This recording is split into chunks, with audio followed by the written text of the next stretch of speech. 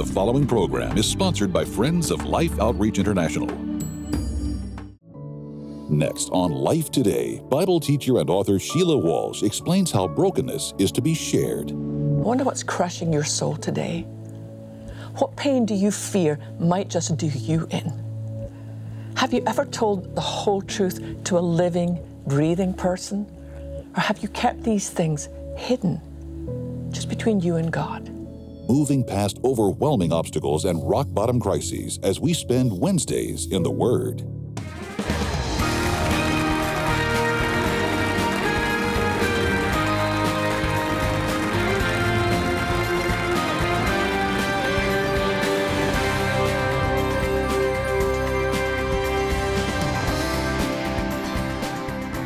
Hey, I'm Sheila Walsh, and I want to welcome you to Wednesdays in the Word. You know, honestly, I don't take it for granted that you kind of pencil us in your calendar. I mean, so many of you have written to me on Facebook or did little notes on Twitter just to say, you know, I make an absolute commitment to watch this every Wednesday. And I just want to say thank you. It means the world to me. And my commitment to you is to be able to ask God by the Holy Spirit to be able to bring something from His Word that will really make a difference in your life right now. Because I got a letter from a woman just a couple of weeks ago, and she said, you know, I've just gone through a tremendous loss in my life. You know, I lost my husband really unexpectedly, and I feel as if something inside of me toward God has just shut down. And I want to address that because I understand what that kind of pain can do. When after my father died, when I was 5, he committed suicide. I kind of basically just went inward. I didn't want to let people in. I kind of made a determination to protect myself from being disappointed, from being hurt to that level anymore. And as I grew up, I only built those walls higher, thicker, more and more impenetrable. So when I hear the word vulnerability, that for me used to be a really tough word. I'm sure it would have helped me forge deep friendships through the years, but the risk, it felt too high, way too high for me. But in God's mercy is a small word, but it weighs a lot. The walls I'd built couldn't hold. I was hospitalized in 1992 for a month for depression. And I remember sitting in a group therapy session, and each morning others would share their struggles. But I just sat there, silent. Well, one morning, one brave soul in the group said, Sheila, when you're ready to fall off your shelf, I just want you to know we'll be here. That's all it took. I was finally too tired to keep it all together, and I broke. I poured out my pain before these brothers and sisters. And it was amazing. When I fell to my knees on the carpet, they held me. And honestly, it was every bit as painful as I thought it would be. But I have to acknowledge that the process of allowing others to come round me, to get close to me, to climb with me as I scraped my way out of the pit that I dug, I think it probably saved my life. Because the truth is, we need each other. I get that now, and I'll never allow myself to forget that truth again. Well, in the years that have passed since those therapy circle days, I've wondered again and again what it means to be a good, real friend in this messy, broken world. How do we know how to be there for each other while we're suffering so much heartache, when there's so much loss in the world? If you're anything like me, the very real temptation we feel is to guard our heart from this offer, yet sometimes feels like a threat of community, of being with other people. It's tempting sometimes. I've actually heard people say, listen, I've got Jesus, He's all I need. And we're prone to say, Jesus will never judge me, Jesus will never betray me, Jesus will never leave me, Jesus is, in a word, safe. You know, and the truth is, Jesus is sufficient. And yet, if you and I are to be truly conformed to His image, truly transformed into his likeness, then we have to reconcile this little thing called togetherness that Christ modeled, not only in word, but in action. You and I simply cannot read the Gospels without coming face to face with Jesus' community priority. It was really intentional. He sought out others with whom to do life. The 12 disciples, they were his tribe. Now, these men were not perfect, but Jesus chose them. They were perfect for him. And across the years of his ministry, it was with these men that Jesus would share the best days and the worst days, the glories, the tragedies, the things he saw, his concerns, his very life. And from these 12, Jesus would single out 3 of those men, Peter, James, and John, to reveal a more intimate side of him still. The account is found in Luke chapter 9, and it says this: Jesus took Peter, John, and James upon a mountain to pray, and as he was praying, the appearance of his face was transformed, and his clothes became dazzling white. Suddenly, 2 men, Moses and Elijah, appeared and began talking with Jesus. They were glorious to see, and they were speaking about his exodus from this world, which was about to be fulfilled in Jerusalem. Peter and the others had fallen asleep. When they woke up, they saw Jesus' glory and the 2 men standing with him. As Moses and Elijah were starting to leave, Peter, not knowing what he was saying, blurted out, "Master, it's wonderful for us to be here. Let's make 3 shelters as memorials, one for you, one for Moses, and one for Elijah." But even as he was saying this, a cloud overshadowed them, and terror gripped them as the cloud covered them.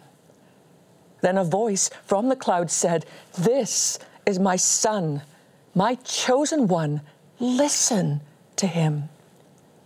This was an amazing moment, Jesus' most significant moment of revealing his divinity.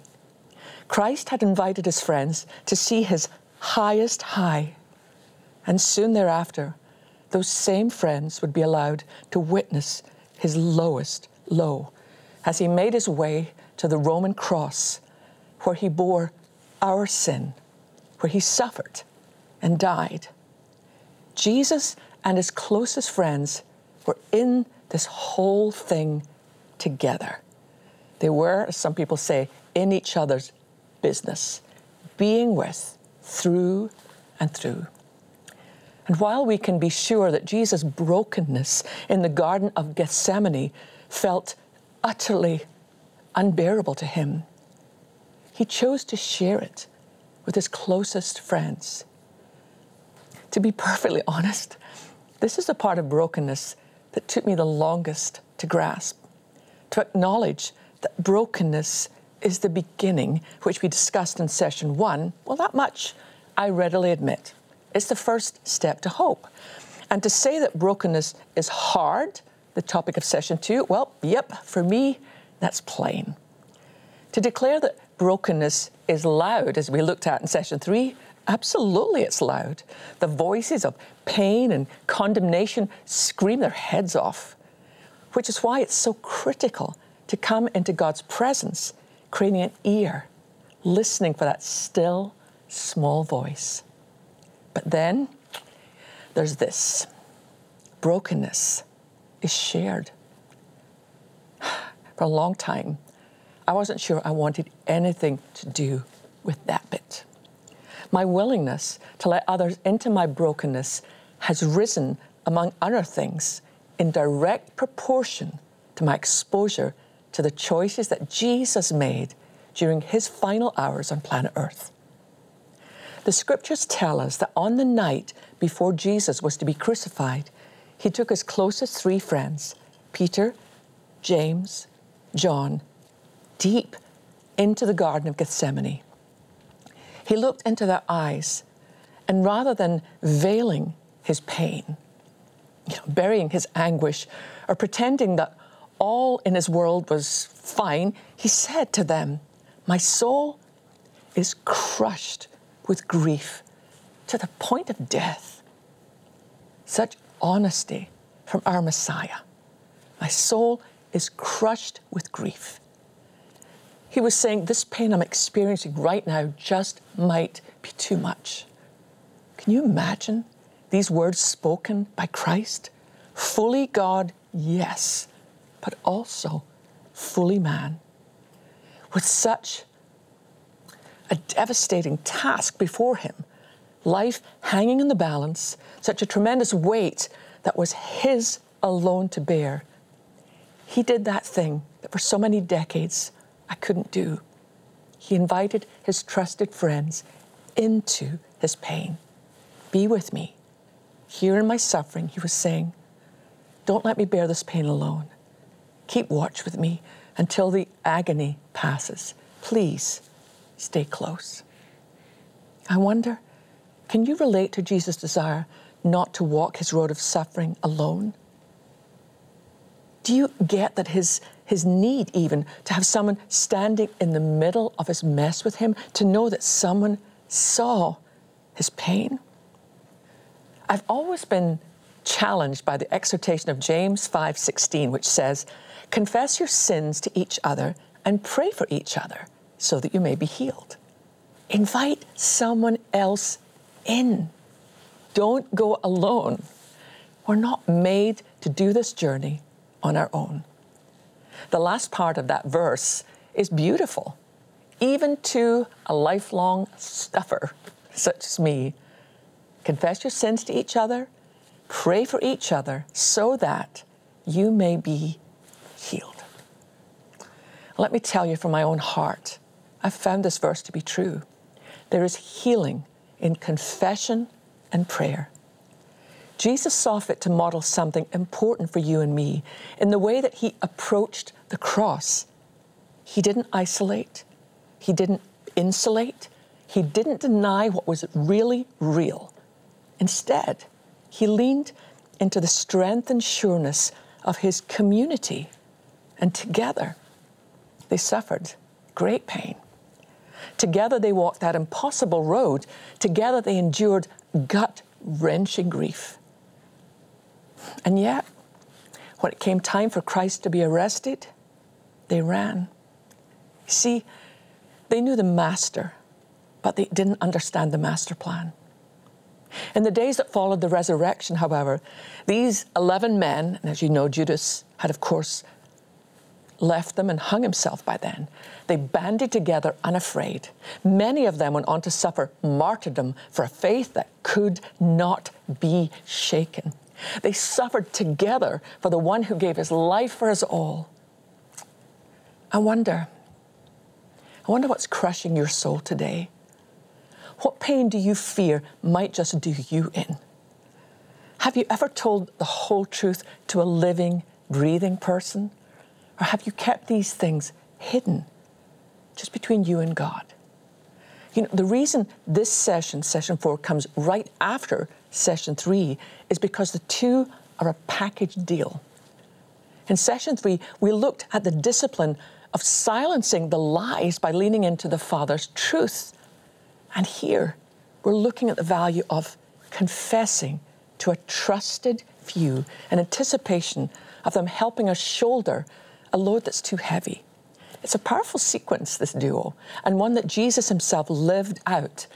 By his example, we see that the natural outpouring of time spent in God's presence is a willing engagement with the people he loves. The precursor to that process of inviting men into his inner circle, Luke chapter 6 says, was a night spent in prayer with God. Verses 12 and 13 of Luke 6 say this: one day, soon afterward, Jesus went up on a mountain to pray, and he prayed to God all night. And then at daybreak, he called together all of his disciples and chose 12 of them to be apostles. You see that? First time alone with God, then inviting others into your life and eventually into your pain. First the holy conversation, then the human relationship and confession. Holy conversation, human confession. That's the sequence. Holy conversation before human confession, it must go like that every time. Why? Because when we invite God to speak into our mess before inviting others to listen to the mess, everything about that person-to-person confession changes. For me, it's almost like our words have been sanctified, set apart after being filtered through the sieve of the love and mercy of God. For me, I've found a good rule of thumb to be this: confide in others only what you first confided in God. Come before God with open hands and an open heart, saying, Father, change my mind, change my posture, change my perspective, change my thoughts. Help me see life as you do. And then seek out companionship for this broken and, yes, at times, burdensome life. It's then you'll use your words wisely, honoring God even when you're in your mess. One of my most trusted, darling friends is singer Sandy Patty. We've been friends for over 30 years. We're the same age, or as Sandy loves to remind me, I'm about a week older than she is. We have walked through the good and the bad together for a long, long time. At my most vulnerable, Sandy was there to cover me. 3 weeks after I spent a month in a psych hospital, I found myself boarding a cruise ship of all things, an appearance I'd agreed to a full year before. I was to join other artists in leading worship and doing concerts for the 500 or so guests on the boat. Even in spite of everything that had just happened in my life, I couldn't get out the contract.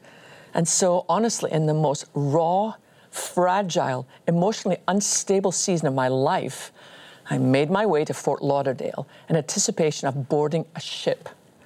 I remember looking at the crowd surrounding me, taking in their sunny smiles, their pale faces waiting to be tanned, their eagerness, the laughter, the joy. And honestly, I just wanted to run. How on earth was I going to survive a week on a ship? Well, another of the artists scheduled was Sandy. Thankfully, just before I decided to bolt, Sandy saw me and yanked me from the line. I've already checked you in. Come on, let's find my room. I plopped down on the bed, looking every bit as heavy as I felt. Sandy took in my sad, broken self when she said, Sheila, here's the deal. My cabin is our safe place on this ship. When you want to run away, you run here. When you want to cry, you cry here. I have to tell you, in that moment of compassionate companionship, nothing about my circumstances had changed, but everything about my heart did. Here was someone to run to, a place that was safe. Here was a soft spot to land on every day. Here was a trusted friend. That pain that we fear just might do us in, something about someone showing up to shoulder part of that load injects us with courage and hope. Maybe I really can make it. Maybe I can know peace. Maybe all hope really isn't lost. Maybe I'll be able to walk through this with Christ after all. All the things that God had reminded me of during our quiet times together came to life in the presence of my friend. Two are better than one, Scripture promises. For if one falls, the other can help. Sandy and I used that safe place several times during the week. Two sisters in the Lord, kneeling together at the throne of grace, desperate for God to be for us who He promises to be. And I came away from that experience more committed than ever to commit myself to the power of community in life. So that's really my question for you today. Do you have a safe sister, a safe brother? Don't just go telling anybody your stuff. Jesus said, don't cast your pearls before swine. Don't take what's precious to you and give it to somebody who's going to trample on it. But find somebody, friend, that you can tell the whole truth to and let them pray for you. It gives you safety and security and hope, because we're not designed to do this journey on our own. And honestly, even thinking about that, the thought of a journey brings me to something that I'm very excited to share with you today. There's some journeys that can only happen if you and I commit to help. Would you watch this and then I'll explain more about what I mean. For many years now, as part of our Rescue Life campaign, Life Outreach has partnered with a ministry in Southeast Asia called Zoe International. Together, we have rescued many children from the dangers of human trafficking and have also built a life center that provides a loving home for these children. We are rescuing children from human trafficking and giving them a fresh start at life. Each and every weekday, we are taking over 50 children to and from school in a vehicle that is over 14 years old, and it is on its last legs. It has been through the ringer. We are in desperate need of a vehicle that we can rely on to keep our children safe. Zoe Children's Home is located in the mountains, and the road to the schools is steep and winding. It is especially dangerous during the rainy season. In addition to caring for the children at the Life Center, our mission partners also minister in remote villages in the area.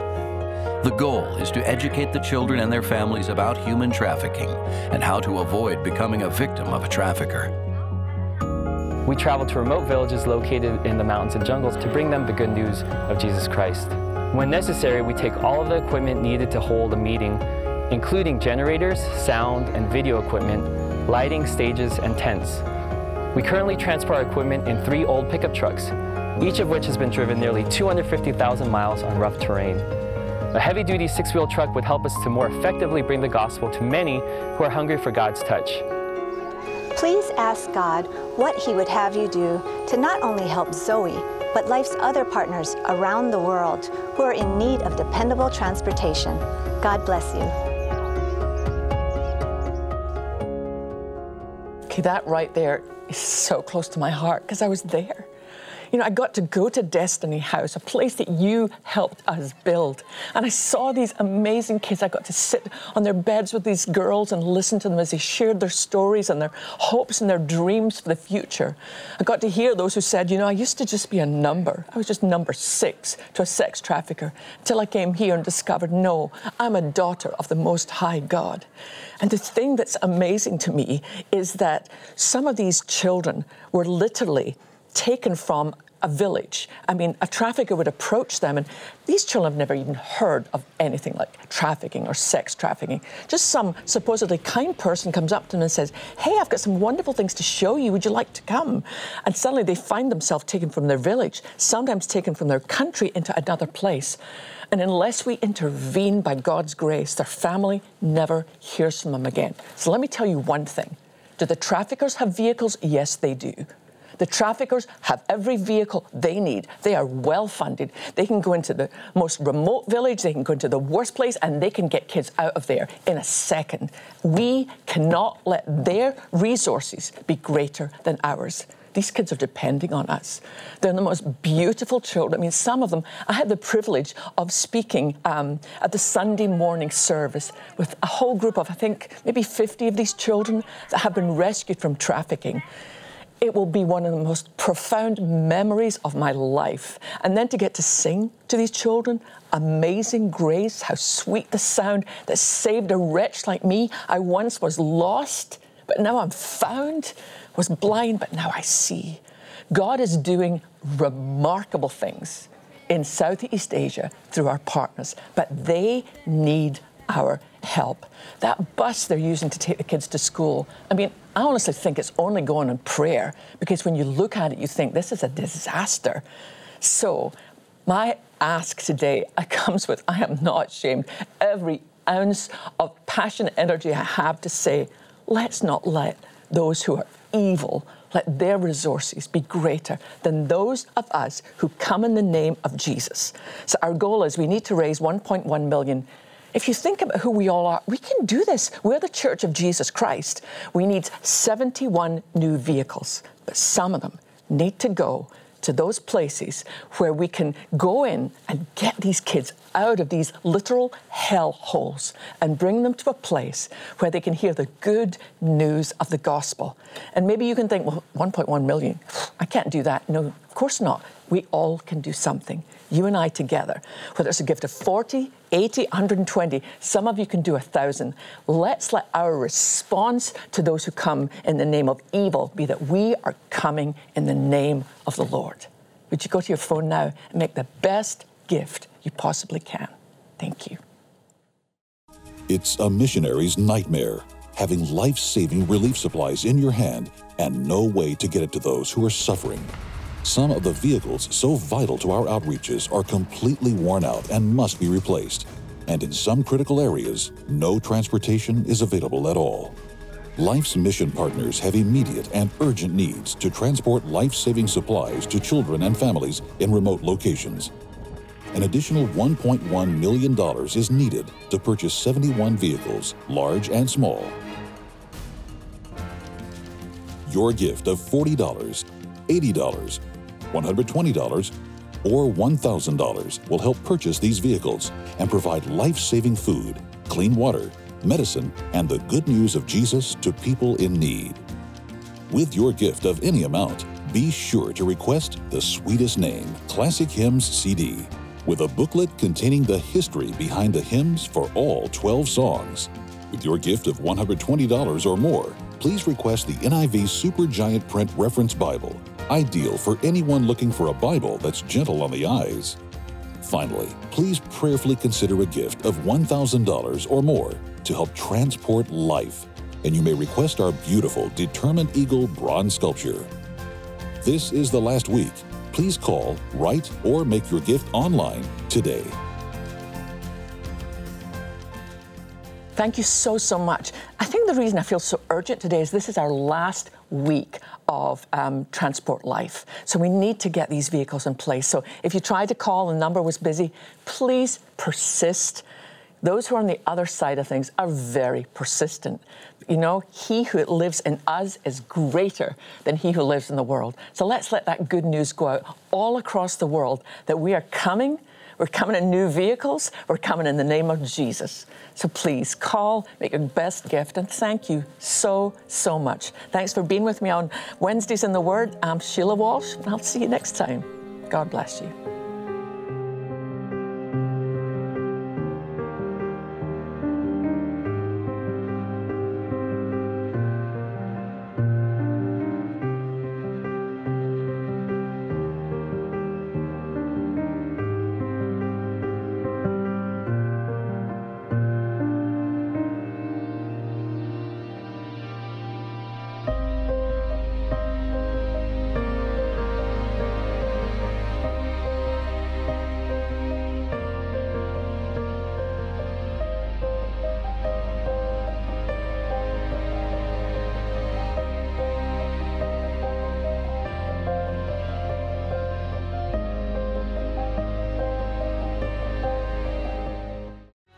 If we can live this out, it's contagious. The early church grew because people saw something that was better than what the world had. Michael Brown, tomorrow. Life Today is made possible by the supporters of Life Outreach International. Your gift will be used exclusively for the exempt purposes of life. The ministry features specific outreaches as examples of the programs it supports and conducts. Gifts are considered to be without restriction as to use unless explicitly stipulated by the donor. The ministry is a member of the ECFA.